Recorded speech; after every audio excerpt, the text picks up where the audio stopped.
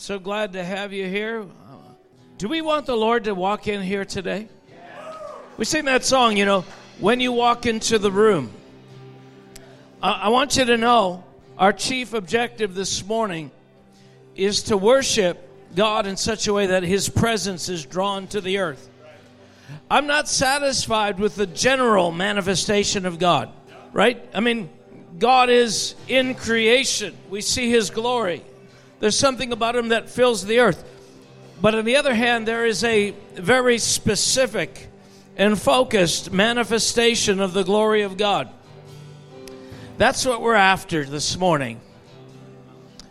That's what we want. We want the glory of God to fill this place, because it says in the scripture, He says, we'll be like Him when we see Him as He is. That's going to happen in its fullness when the sky rolls back, or when we die, we see Him. When we go to heaven, something's going to happen, something's going to unfold.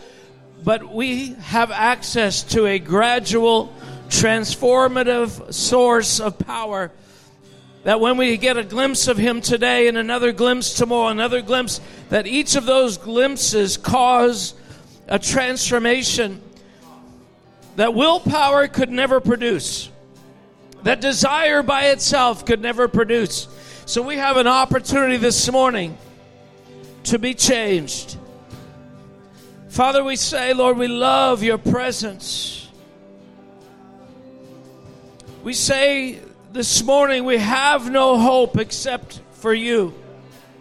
That there is no righteousness that we could attain that is equal to that which Your presence, Your glory, Your image can convey into us. So, Lord, as we worship You, God, shine the light of Your glory. Open our eyes to see what is available. Come on, let's worship Him. I just want to exhort you for a second. I keep seeing this image. We've just been up, actually there are about 25 people from our church still up north helping with the Moose Lake camp this morning. But when you're up in places like that, you realize that the concentration of mosquitoes and different kinds of bugs, they're greater in some places than others.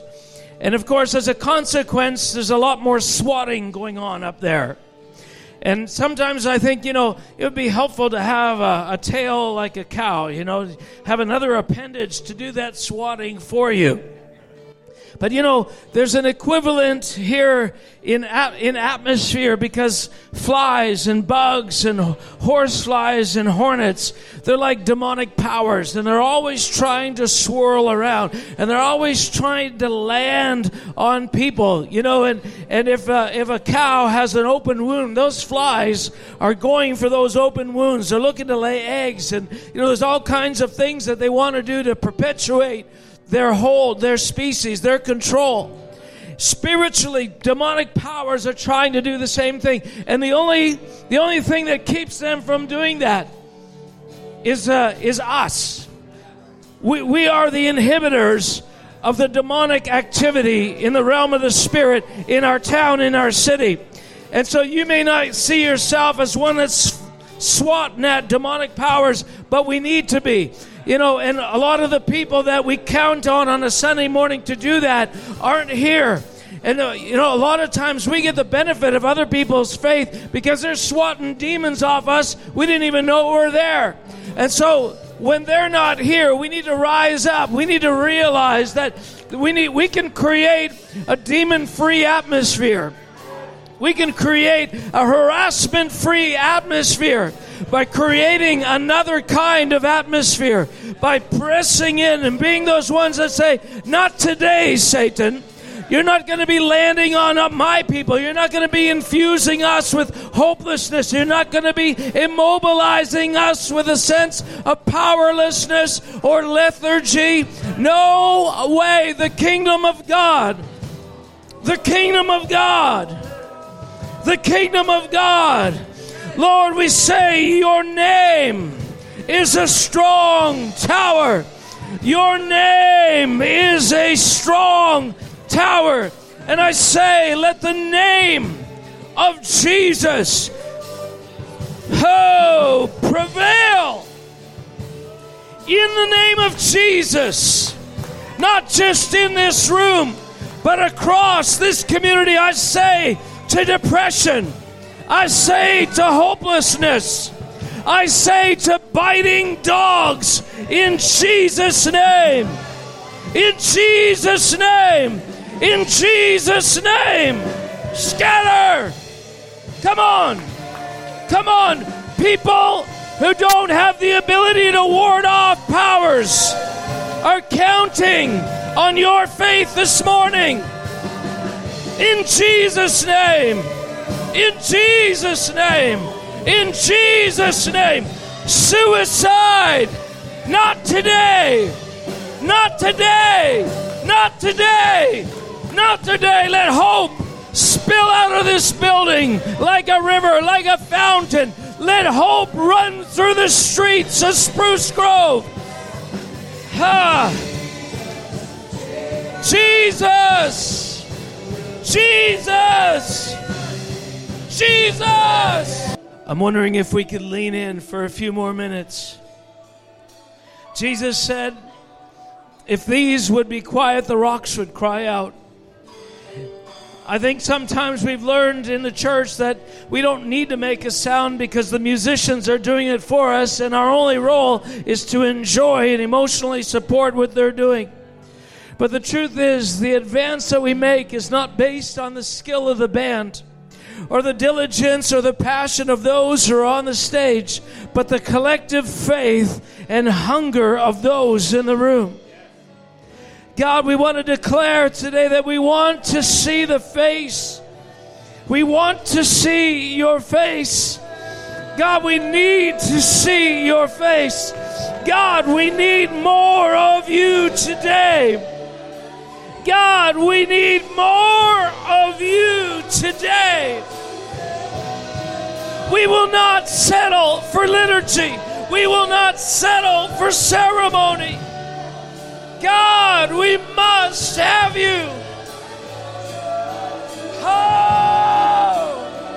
Father, we want to say that we want to fulfill the deepest desire of your heart. We want to discover what it is you really want and meet that need. God, make us the avenue through which your presence can touch the earth. God, make this a place where the breath of life, the breath of Almighty God, can land. Father, we thank you, God, that we have this privilege to come into your presence and to draw near to you.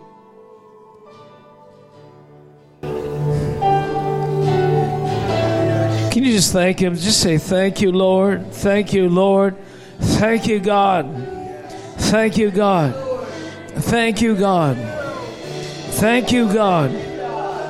I don't want to waste one opportunity. Hallelujah.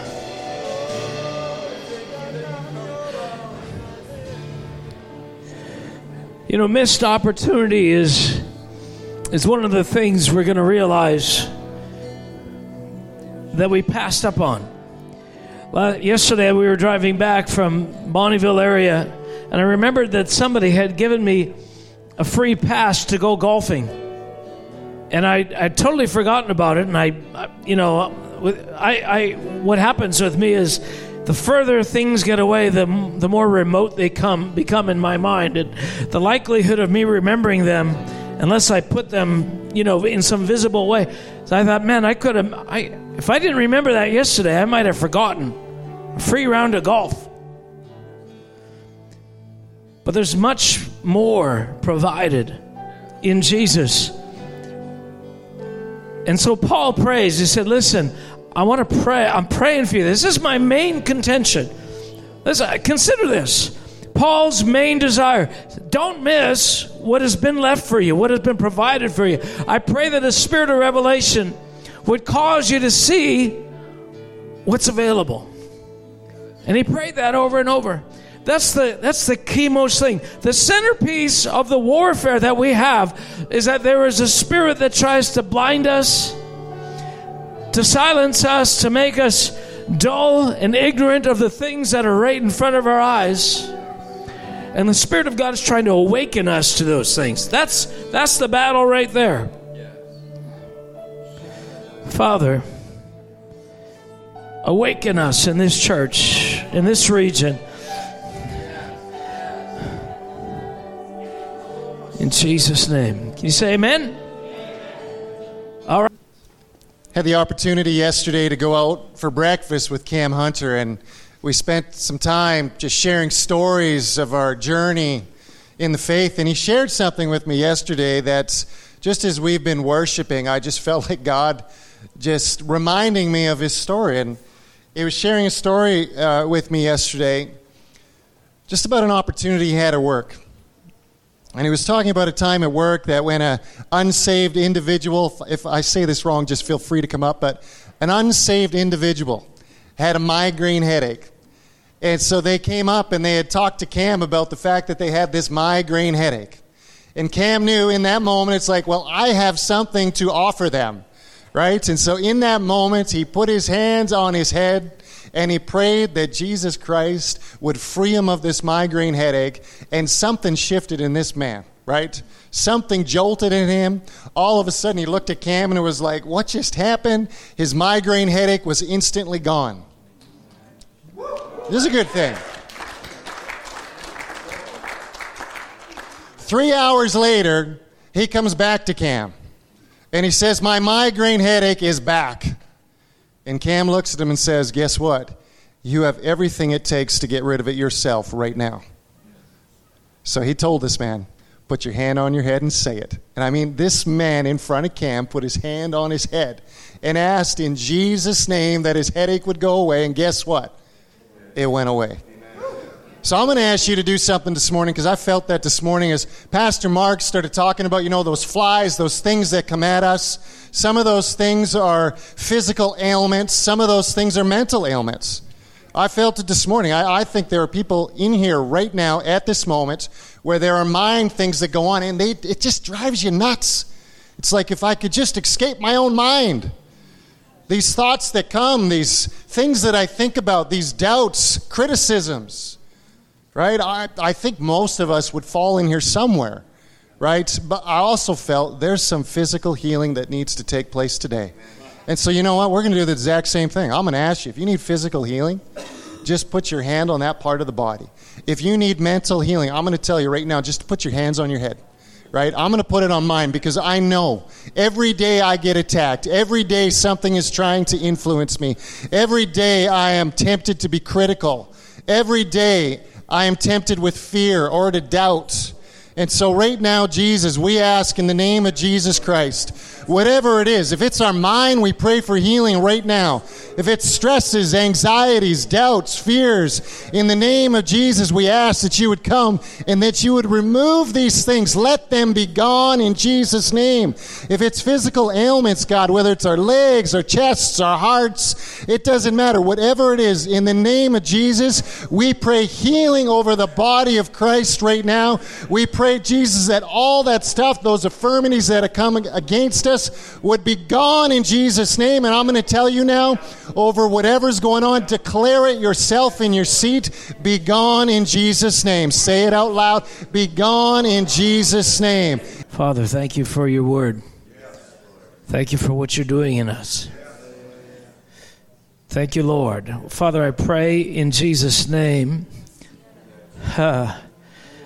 Lord, I pray in Jesus' name for more. Father, I pray in Jesus' name that we could pull on the cords of life, the cords of revelation, the cords of the Word of God, the cords of insights and understanding in Jesus' name, Lord, that heaven would come to earth today in Jesus' name. Lord, we pray that heaven would come to earth in Jesus' name. Thank you, Lord. When I first became a Christian, it was a mystery to me how services unfolded. I quickly noticed that one service was not the same as another. Just some services were distinctly better. And I didn't understand why that was. And of course, the first assumption you make is it has to do with skills, right? The polish, the finesse of the delivery of the speaker, the worship team, the seamlessness of the services, the greeting team, and all the rest of that. And after a while, it became clear that was not the consistent element that defined success. Because I started going to churches where all of that was pristine, where everything was completely in order, and yet there was not that atmospheric beauty that I associated with, the highest blessing, the highest expression of the kingdom of God. And this has been always my pursuit. God, what makes for a glorious moment, a life-changing moment? What are the attributes? What are the characteristics? What is the criteria that causes us to do something, where you show up versus where you don't show up? Right? I mean, that's the pivotal thing for me. My orientation. Now, there's lots of roles in the body of Christ, and not everybody, right? That's their main passion. But it is my main passion, and it is the centerpiece of the kingdom, is the presence of God. The manifestation, the absence or the presence of God is the most pivotal criteria for determining our success or failure as the body of Christ. Nothing else really matters, so much so that when God threatened to withdraw his manifestation and send a lesser being in his place to lead Israel into the promised land, right? So you got to get this. What God is saying to you, listen, you're still going to get the promises. You're still going to conquer your enemies.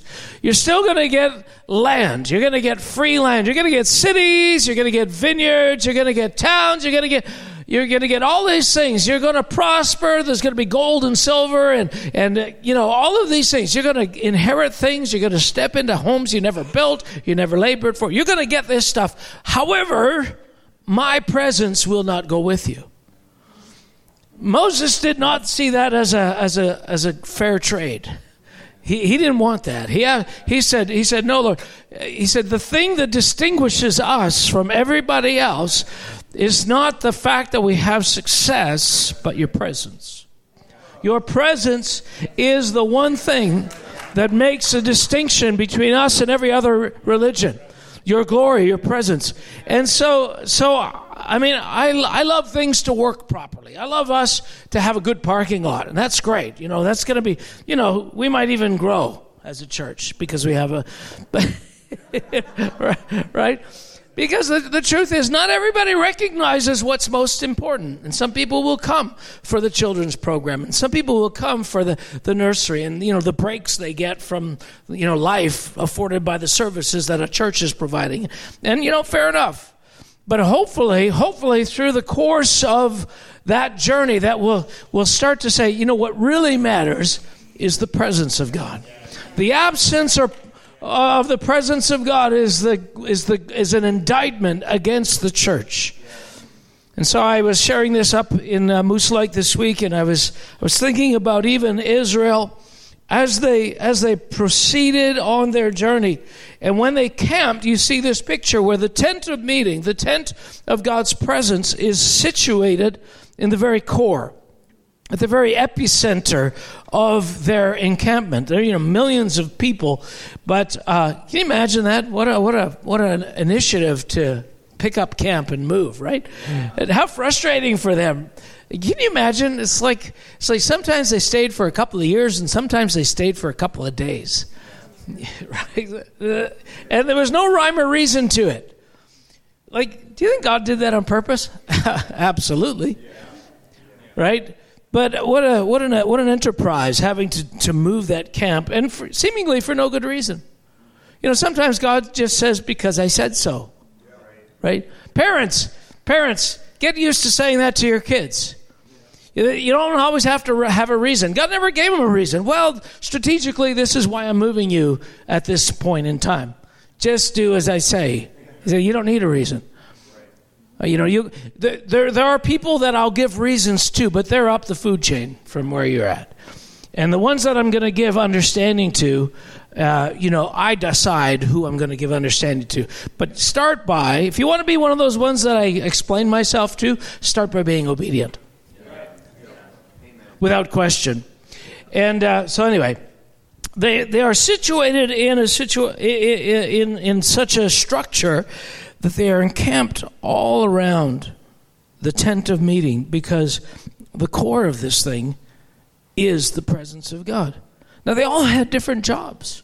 And the priests were charged primarily with ministering to his presence, with taking care of the daily things that represented, the Ark of the Covenant, the lighting of the candles, the showbread, these kinds of things were all what they tended to. Then there was the Levites, and the Levites, were a little bit further from the epicenter of that, but they took care of the practical things around that. But you know what? Everybody coveted mostly the things that were closest to the presence. And I can't say, what it is that why God decides one should do this and the other one should do that, and I'm not bothered by it one way or another. But the desire in us should be, Lord, I want to be, if I can't be at the very core, at the very center, in the very throne room, at least I want to be a gatekeeper. I mean, a gatekeeper is better than anything else. If I can't be in the building, at least put me on the outskirts of the building. Now, that made me feel like you're, a demotion or something, but it isn't. It's just the structure that God has. But everything that we're pursuing is all about his presence. And so I always ask the Lord this question. When I saw a man come through, like this week, I'm in Moose Lake, and of course Steve Holmstrom is there speaking a couple of nights, and Bob Gal was there on Sunday. I don't know if you guys know Bob Gal. Bob Gal nearly died this last year from COVID. I mean, his testimony is amazing, but more importantly, there is this intimacy and this brokenness in his life that he's exuding an oil of God's presence that he wasn't a year ago, 2 years ago. I know him very well, but it's beautiful what God has done. But I'm listening to him and I'm thinking, man, there's something he has of God that I don't have. There's something, and that I want. And I'm not, we're allowed to covet the presence of God. Did you know that? A lot of things we shouldn't covet. I don't covet your neighbor's wife, your neighbor's house, your neighbor's car. But you can covet the administration of the presence of God that people seem to carry. And so we can be not necessarily jealous, but longing for it, because we position ourselves. God, what did he have to do to get that? Is there something I can do to get that? I mean, I can't be him necessarily, but there's no reason why I can't have more of your presence, because you said, if you seek me with all your heart, you will find me. You promise that if I draw near to you, that you will draw near to me. And so decide today, I'm not content with the level of the presence of God I have if more is available. The common pursuit that we have to have is, God, I want to have your presence, because it's really the only thing that's going to change the world around us.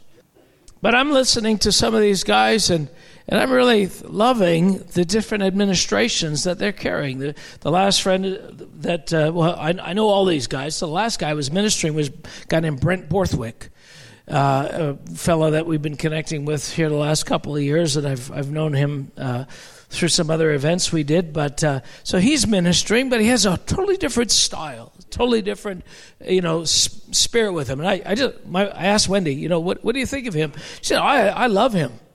And he's way better than you.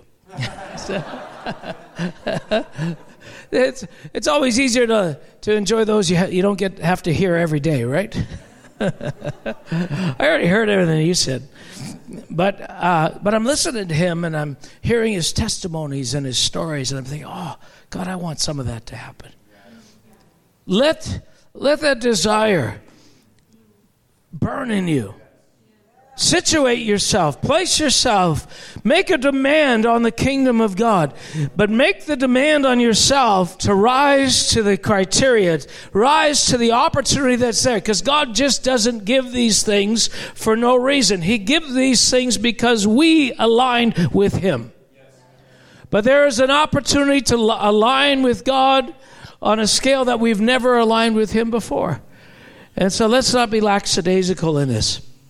So I want to share a couple of things here, but just before I do, I while we were praying and this morning, I saw a couple of things. But and I don't know if this is for one or two people, but I saw Jesus this morning as our advocate. Jesus as our advocate. I saw a courthouse, and I saw a line of people showing up to pay their fines.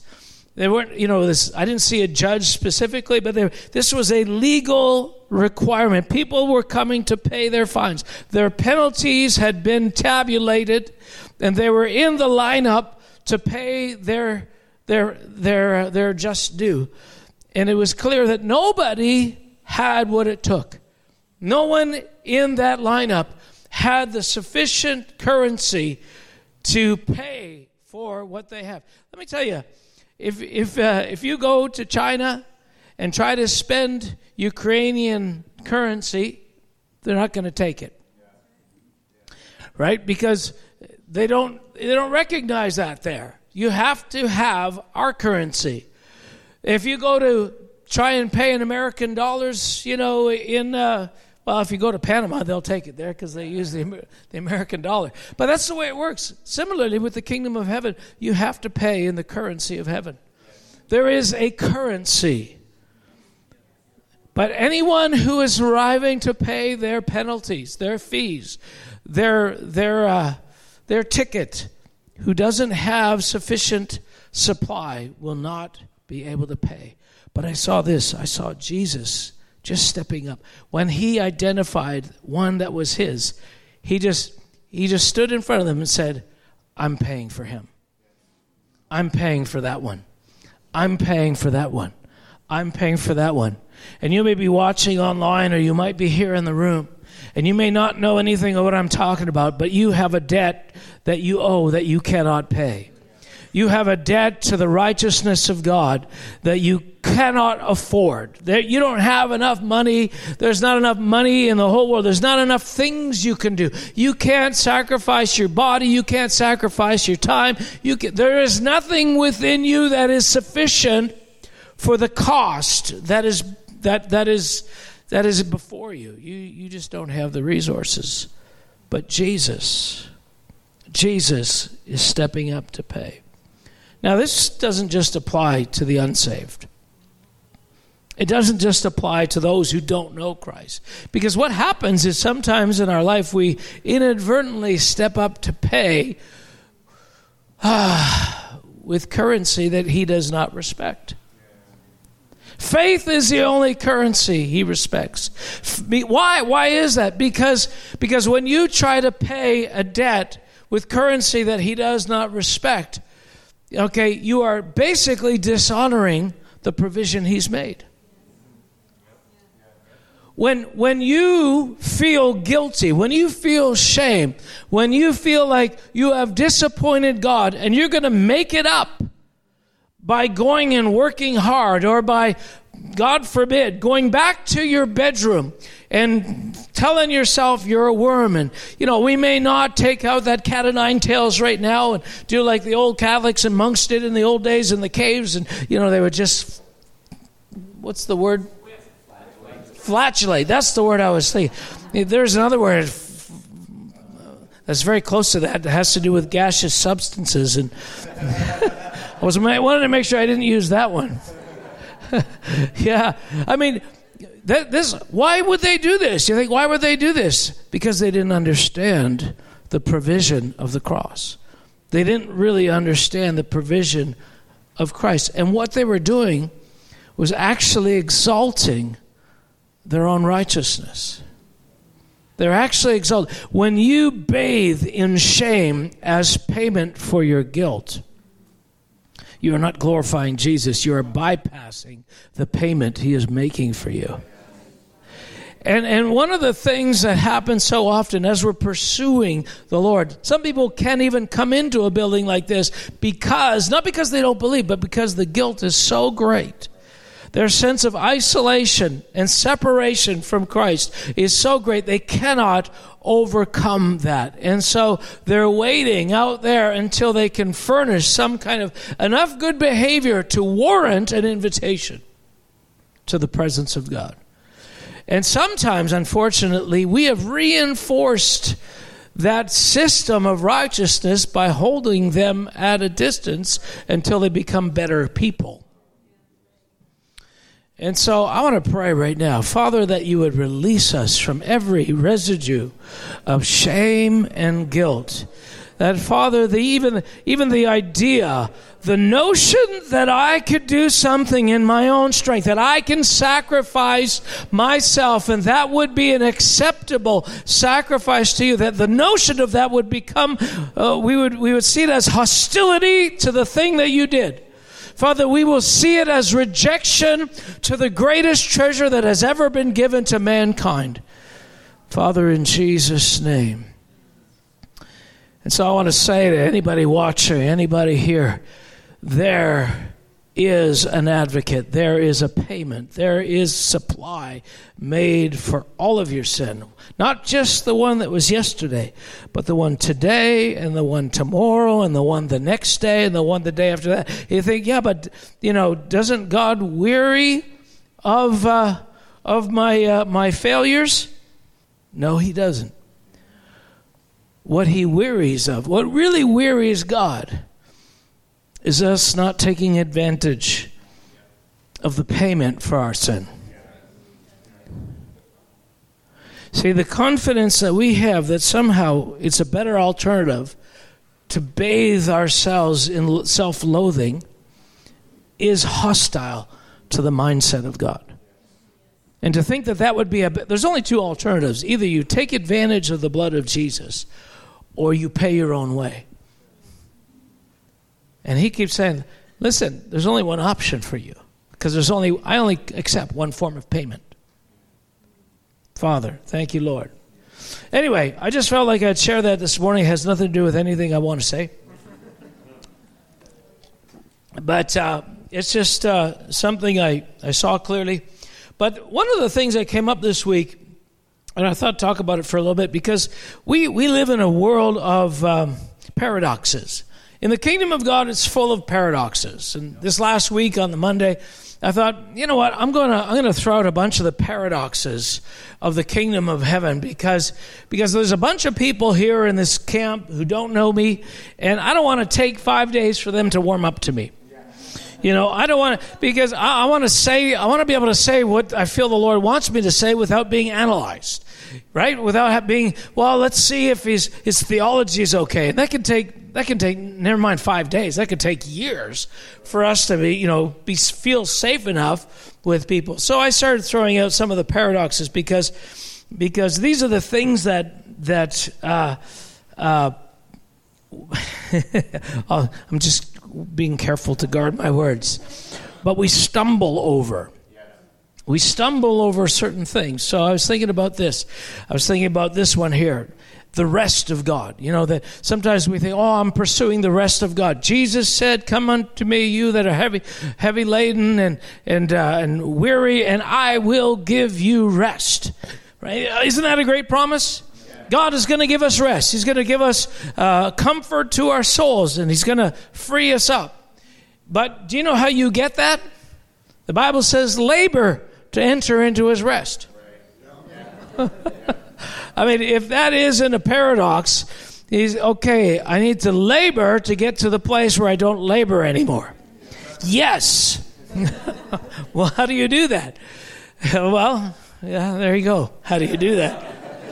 Exactly. This is a part of the mystery and the secrets of the kingdom of heaven. If it was that easy, God would just lay it out for it. But he wants you to find the treasure. See, God has created this filtering system. He's created these layers and layers of access and at the same time resistance, so that we must do things to find the secret of what gets us through. And, you can sit back and say, well, what's the secret? Faith. What's the secret? Loving God.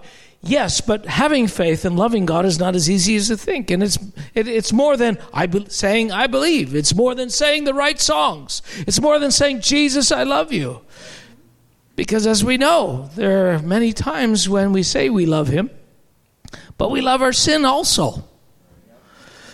So God is actually prepared. Father, right now, I just say in Jesus' name, I could feel that spirit, that religious spirit that's coming and trying to, you see, there's a warfare against setting our course to the King, setting our plotted line before him. And the enemy tries to say, no, there's nothing you need to do because Jesus has taken care of it. Yes, Jesus has taken care of it, but you still have to overcome your unbelief. I mean, the fact that God has done these things is fine, but unless you're getting him to pay your way, you're not getting the benefit of that. So there's this duality. So we get caught sometimes between shame and then between, well, I don't have to do anything. And anybody who says I have to do something, that's just legalism. So one of the other things I hit this week, I was talking about worship, because I discerned, I felt like there was this attitude, and it's in the church everywhere. And it's attitude that we can just sit back and enjoy the presence of God, and that there's no need to reach for anything. There's no need to contend for anything. And that contending for something is the evidence that you're not in faith. But here's the problem. We're not overcoming God's reluctance. I know you've heard me say this before. We're not overcoming. When we're worshiping, it's not that God is unwilling to receive us. What is the problem then? The problem is we're unwilling to go. Paul said this, he said, in my flesh, that, in me, that is in my flesh, no good thing dwells. There's something in me that's literally hostile to God. So that means this, is that when you are trying to advance into the presence of God, there's something there, and it's not God that's hindering you. So I gave this example a number of years, and you've heard it before, but, the Challenger jet or whatever, is that the one that blew up, the Challenger? Okay, not that one. What's the name of some of the other ones? Apollo, yeah. When they're leaving the earth, right, and you have those rockets are going off, they need that strength, they need that force propelling them into the sky, not because space is unwilling to receive them. Space is plenty willing for you to come. The door is open. There's literally, from the perspective of space, there's nothing in space that's keeping you from coming into it. All the power that's resisting is on the earth. It's the gravitational pull that keeps you from leaving the orbit of the earth. Similarly, God is inviting us to ascend into something, and nothing in heaven is literally resisting. It's the things on earth that are pulling. The gravitational pull have an attachment to something, and it yanks on it. And so our journey is get rid of those things. Get rid of those things. If you could just get rid of those things, it's like security at the airport. You're going through and a beep, beep, beep, beep, beep.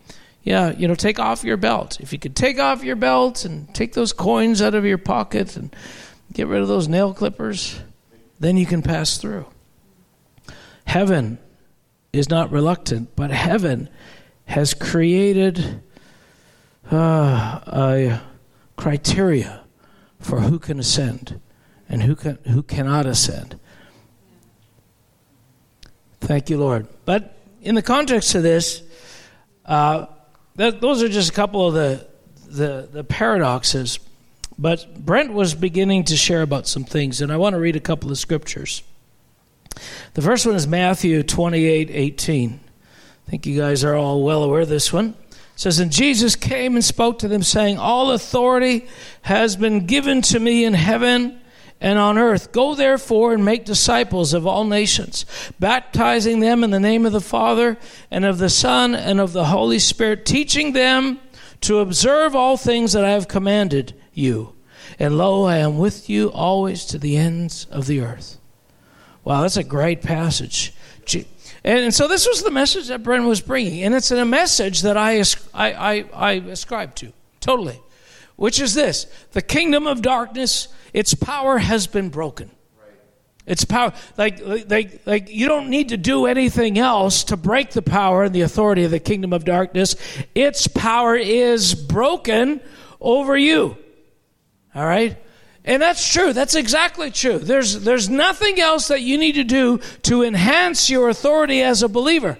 But what you need to do is to empty yourself of those things that he has authority over. All right? What we have is we have things in us that he has authority over. He is called the father of liars. The father of lies. Leviathan is called the prince of pride. That means that wherever there is a tendency or a nature to lie, there is the dominion of the kingdom of darkness. And so what's the antidote for that? Well, I want to get a spirit of the love of the truth. And as I love the truth, I start to actually start to hate deception. And when I hate deception and love the truth, then there ceases to be any handles in my life that the enemy can get a hold of.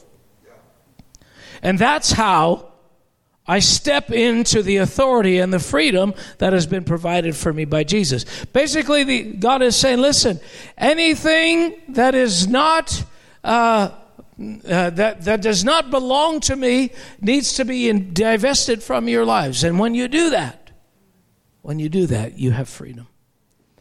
Nothing that holds you back is connected to light or life.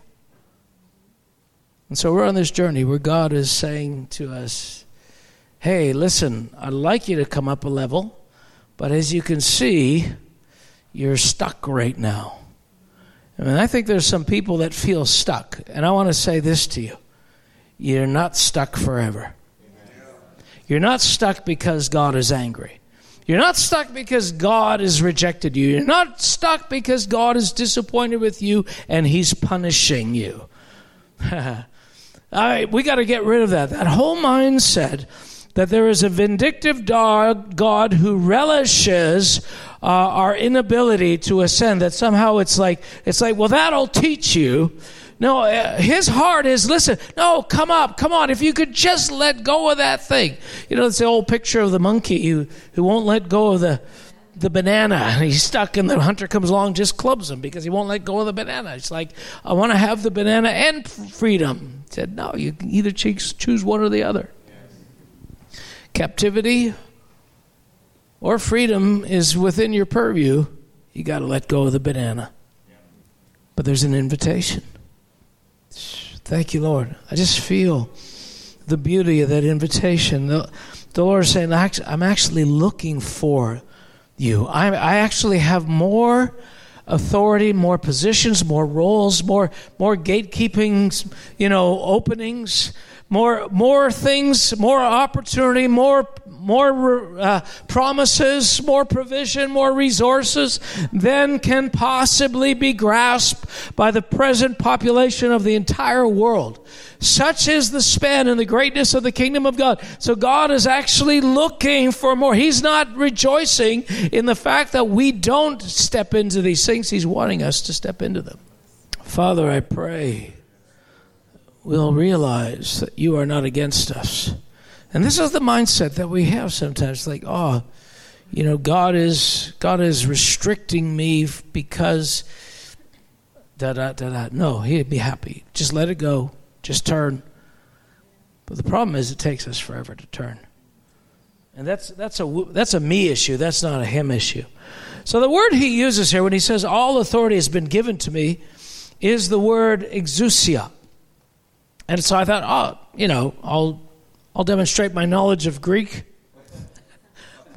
by copying and pasting this. This is the extent of my Greek knowledge. I can copy and paste.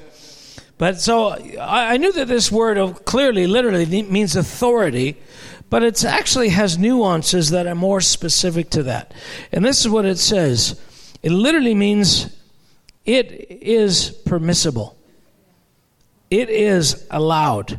Permission, authority, right, liberty. And the thing with you have a right, and this is what people don't understand, but all authority has been given to me. He'll quote Luke chapter 10, verse 19. Authority has been given to tread upon serpents and scorpions. That means this. That means you have the right to. You have permission. You have access to everything that will enable you to do that. But there's still a big question mark. And the big question mark is, are you doing it? Not can you, not do you have a right, not is it done. It's totally done. When you are given a piece of land, you own that land, but the coyotes still come on. Like, what's the matter with them? Can't they read? It says no trespassing. At some point, there are forces that don't respond to your intelligent, polite requests. And so they have to be forced. And the question is, do you know how to force demonic powers to come into alignment? Do you know how to do that?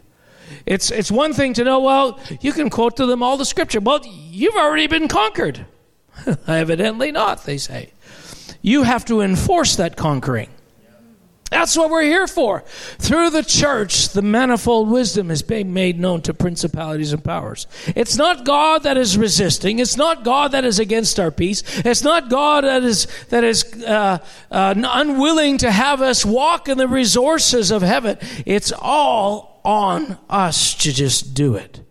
And so what we need is an atmosphere where we're free to venture, where we're free to try. This week we were up in the camp, and we had a situation where somebody was walking around prophesying over people very poorly. And we knew at least 2 occasions where somebody had given a prophetic word, the same person. And they started their prophetic word by saying, I never do this. And the words were totally out to lunch. And so I had to get up and give a little exhortation on how to acknowledge or recognize a word from the Lord and what to do with a word that may or may not be obedience worthy. And so, but here's the thing. My concern was this. My concern was there might be a bunch of people in the crowd who will think, well, how is it that we should even how can you even get it wrong if you're doing it in the name of the Lord? Like shouldn't it be always perfect? And I didn't have time to explain it, but no, because what we're doing is we're practicing. Do you know that we're practicing? The Bible doesn't say prophesy perfectly. It says prophesy according to your faith. Prophesy according to your faith. Well, you might get that wrong in the same way you pray prayers that you're hoping have faith, and sometimes they don't. Sometimes they're just hopes, right? And so we're on a trial and discovery process. You hear somebody pray a prayer and you see something happen from that prayer. You think, wow, I want to do that.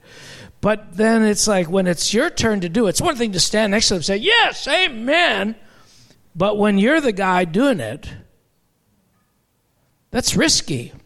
We want to create an atmosphere where you can risk and not feel condemned if you don't actually quite cross the finish line. See, the church loves polish. The church loves success. The church loves those that do it well. And so we've created a culture where everybody sits and watches the ones who do it well and applauds. And we got to say, no, I don't want you rejoicing over those ones that are a little bit ahead of you in the journey. I want you to follow them into the journey. Anyway, I was sharing about this prophetic word, and I said, listen, don't hate people, don't despise prophecy just because somebody got it wrong. And now in this case, he was quite aberrant, and if that person, they weren't there by that time, and had they remained around, we would have explicitly told them, you may not prophesy over people. But we had to share it because we thought, I don't know how many people here have already gotten a prophetic word. And it was quite directive. It's like, do this or God is going to kill you. Kind of almost at that level. So, not quite in those words, but it was very directive. And so, yeah. But we have this invitation. We have an invitation from the Lord. We have an invitation to come up higher. We have an invitation to step into a realm. I don't care how old you are. I don't care how long you've been a Christian. This invitation exists. And there's this story that Jesus tells about the wedding feast and how the Father is sending out these invitations. And he said, not enough people are responding to the invitation. Right now, an invitation is being made to the body of Christ. Step into this realm. Step into your place. Rise up. Begin to realize what it is you have. Apply yourself to this stuff. But it seems like it's going over the heads of many of us. And the Lord is saying, listen, if you don't do it, I'm going to broaden the scope of this invitation. I'm going to go and send people into the highways and byways, and I'm going to invite them to participate in this thing. Because I will have a people who do exactly what I want them to do. I don't know about you, but I don't want some brand new, green behind the ears Christian sitting in my seat in heaven just because I was unwilling to do what the Lord wanted. So I was enjoying what these other speakers were bringing this week, and it challenged me because, and I want to confess this to you because sometimes we think, well, if you see somebody who's walking in something you're not, they must be completely happy. And I am happy with what I have, but I know that there's more. I know there's more. When I say there's more, I'm not just saying it to move you guys. I'm saying it because this is what drives me. I don't want to fall short of the things that have been provided for me. I don't want to fall short of my mandate. I don't want to miss the opportunities that God has given me. I'm actually leaning into God, saying, Lord, I want to hear your voice very clearly. I have a number of decisions before me today, this very day, about things that I need to do or not do in the next few weeks even.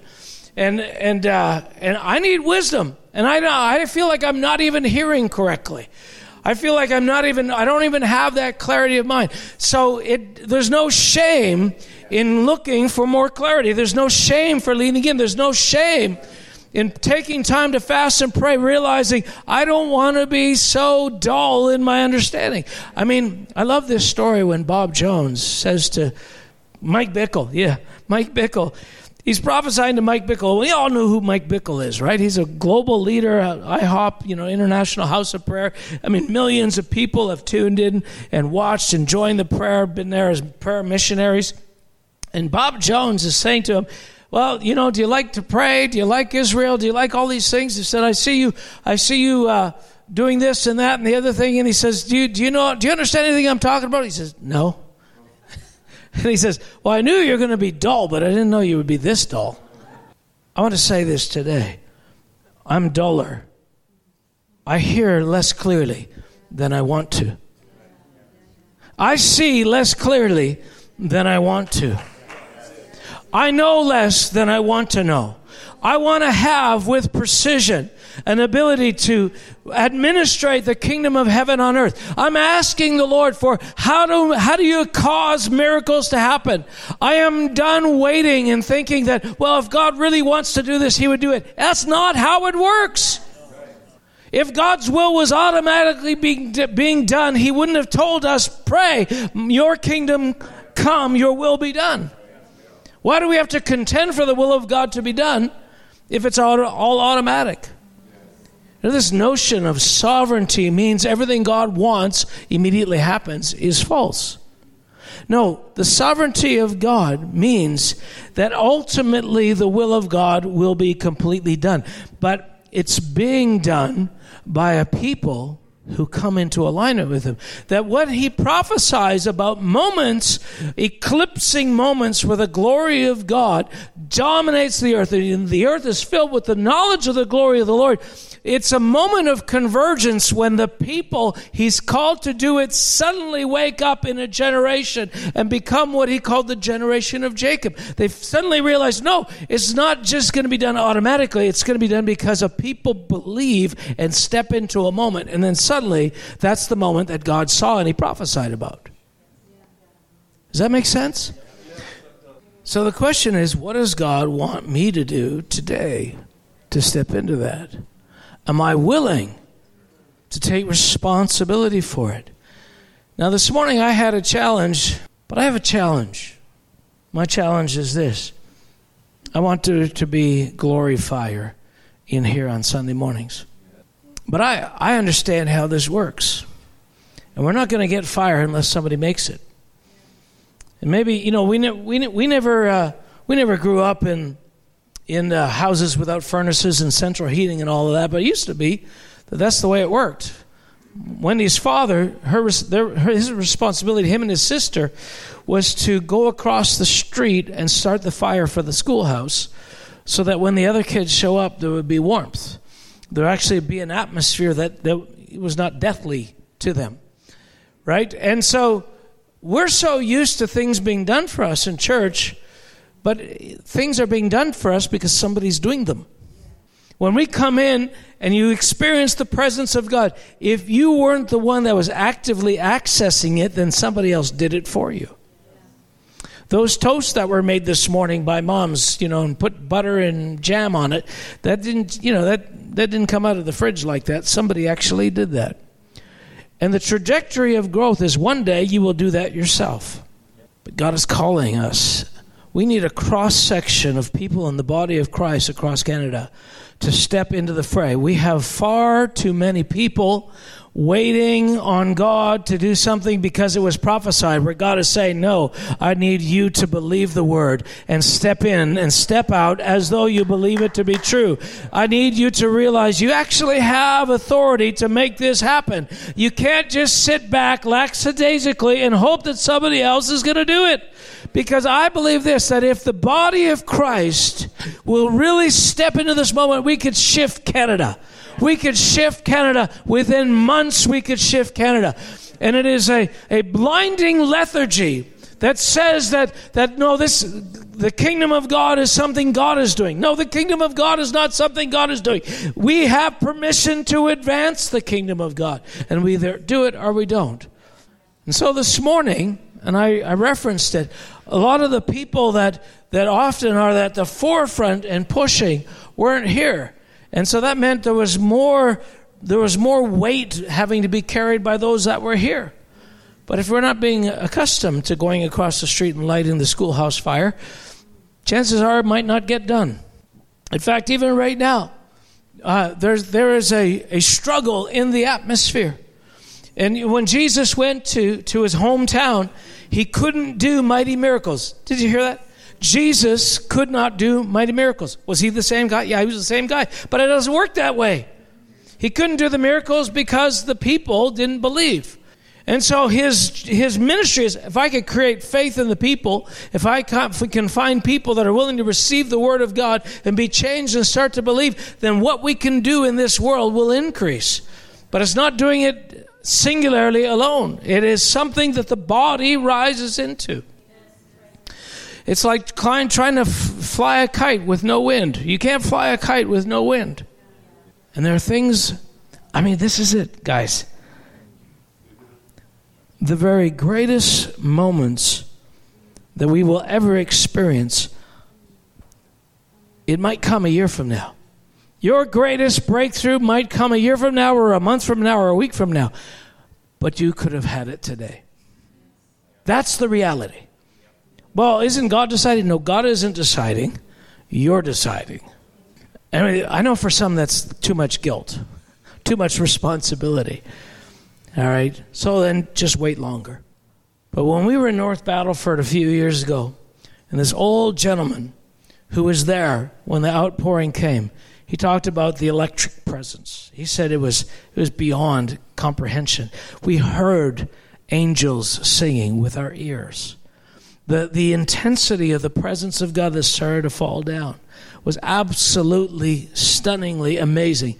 I was just in Ottawa with a guy who was in contact with an AOG guy from the United States who's chronicling all the testimonies from the latter rain, which the Pentecostal churches rejected in 1948. But now they're pursuing them and they're studying them and trying to find it. There's a place in Alberta where people were falling under the power of God. And so many people were falling that they started to stack on another and they began floating. Here in Alberta, floating in the air instead of falling to the ground. I'd like to see some of that. And I don't want to do it because I have to wait longer. I like to be caught up to heaven. I like to see. I just was watching this story of A.A. Allen, how he saw a miracle of a child with 26 diseases healed. Anybody see that video? Look at it. 26 diseases. And there came a point where the child had clubs for feet, no feet. It was deformed, and its arms were like this. Its tongue was dangling out of their mouth. 26 different diseases. And the first one that was healed was the tongue. It just snapped in like a rubber band. But then there began to be the sound of crackling and popping as the bones were being healed. The blind eyes started to change, and feet formed where there was clubs. Right in front of them. Right in front of them. I like to see that. I like to see that. But I'm caught in this I don't know how to do that. But on the other side, God says it's available. But I don't know how to do that. And God says, but it's available. But I don't know how to do that. And I'm afraid to try and not get it right. It's a lot easier to just do what I know I can do. What if we could create a community of people who are willing to venture and not mock those who don't make it all the way to the finish line? But getting back to this man, so he's describing these things, and in his summary of this, and I've shared this before, I know, but I'll finish with this. He said, this is what we realized, that it was not them and then, but us and now. In other words, our mindset was always revival, breakthrough, glory was something you read about in books. It's something that happened there and with another group of people. It's them and then. It's in Africa. It's in the Philippines. It's in another era. It's in the Scottish Isles 200 years ago. It's in the Bible. It's another people, another time, because that's what God wills. But he said, we realized it was not them and them. In other words, God wasn't determining that it was only these people and only this time. But he said it was us and now. And which meant this, said it was always available. We just didn't know it. It was always right in front of our noses. We just couldn't see it. So I'm asking the Lord for myself. No excuses. No excuses. God, what you're doing with others, you can do with me. Let's say that together. What you're doing with others, you can do with me. What you've given to others, you can give to me.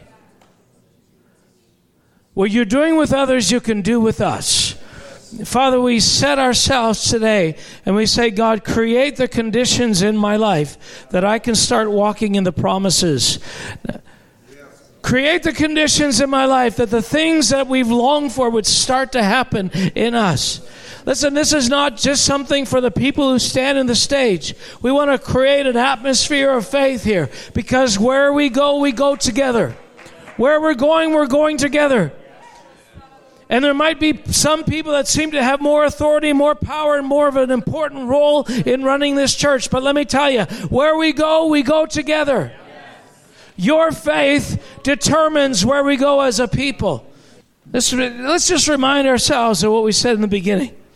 We're not going to go to shame. We're not going to go to guilt. We're not going to examine the lacks in our life and feel bad about it. We're not going to go to guilt. We're not going to go to shame. We're not going to condemn ourselves for what we don't have, but we're done waiting. We're done waiting. God, show me how to pray the prayer of faith. so that headaches disappear from my babies. Lord, show me how to pray the prayer of faith so that I can walk in constant victory. Show me how to wake up in the morning, Lord, with victory on my lips. Show me how to make it through a Sunday morning with kids doing things they shouldn't do, with a husband or a wife not responding to what, the sense of urgency I have to get to church. Lord, deal with what it causes me to be lethargic and I'm unable to motivate myself to be there on time to cause a breakthrough. We need to decide that next Sunday, next Wednesday, whatever meeting there is, we are going to be the ones who cause the breakthrough. We're going to show up with faith. We're going to show up with worship. We're going to show up eager and hungry. I don't want to be pulled along reluctantly by another generation that just got saved last week. Did you hear me? I don't want to be pulled along by people who have only been saved a couple of months. I don't want to be the reluctant ones. I don't want to be the ones that say, well, I've got a pretty good life, I'm pretty moral. It's not enough. It's not enough. God says, I want to fill the earth with the knowledge of the glory of the Lord. Who's going to run with me? Who's going to run after me? Who's setting their vision on the promise? Your kingdom come, your will be done on earth as it is in heaven.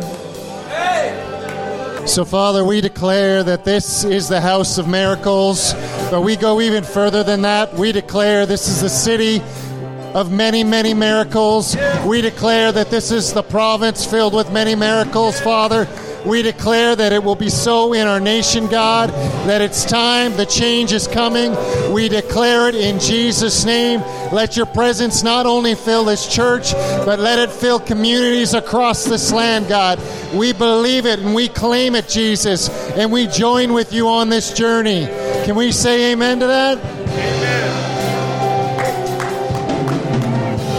Well, we are believing by faith that there will be many testimonies that are going to come from this morning of healings that have already taken place.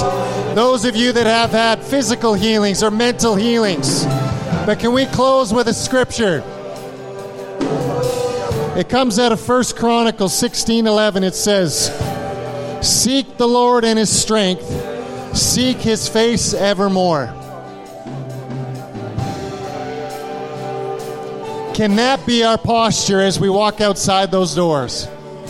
We will seek his face evermore. That today is just a springboard till tonight, a springboard till tomorrow, a springboard until Friday, a springboard until next Sunday. We will seek his face evermore. Amen? So be blessed in Jesus' name. Amen.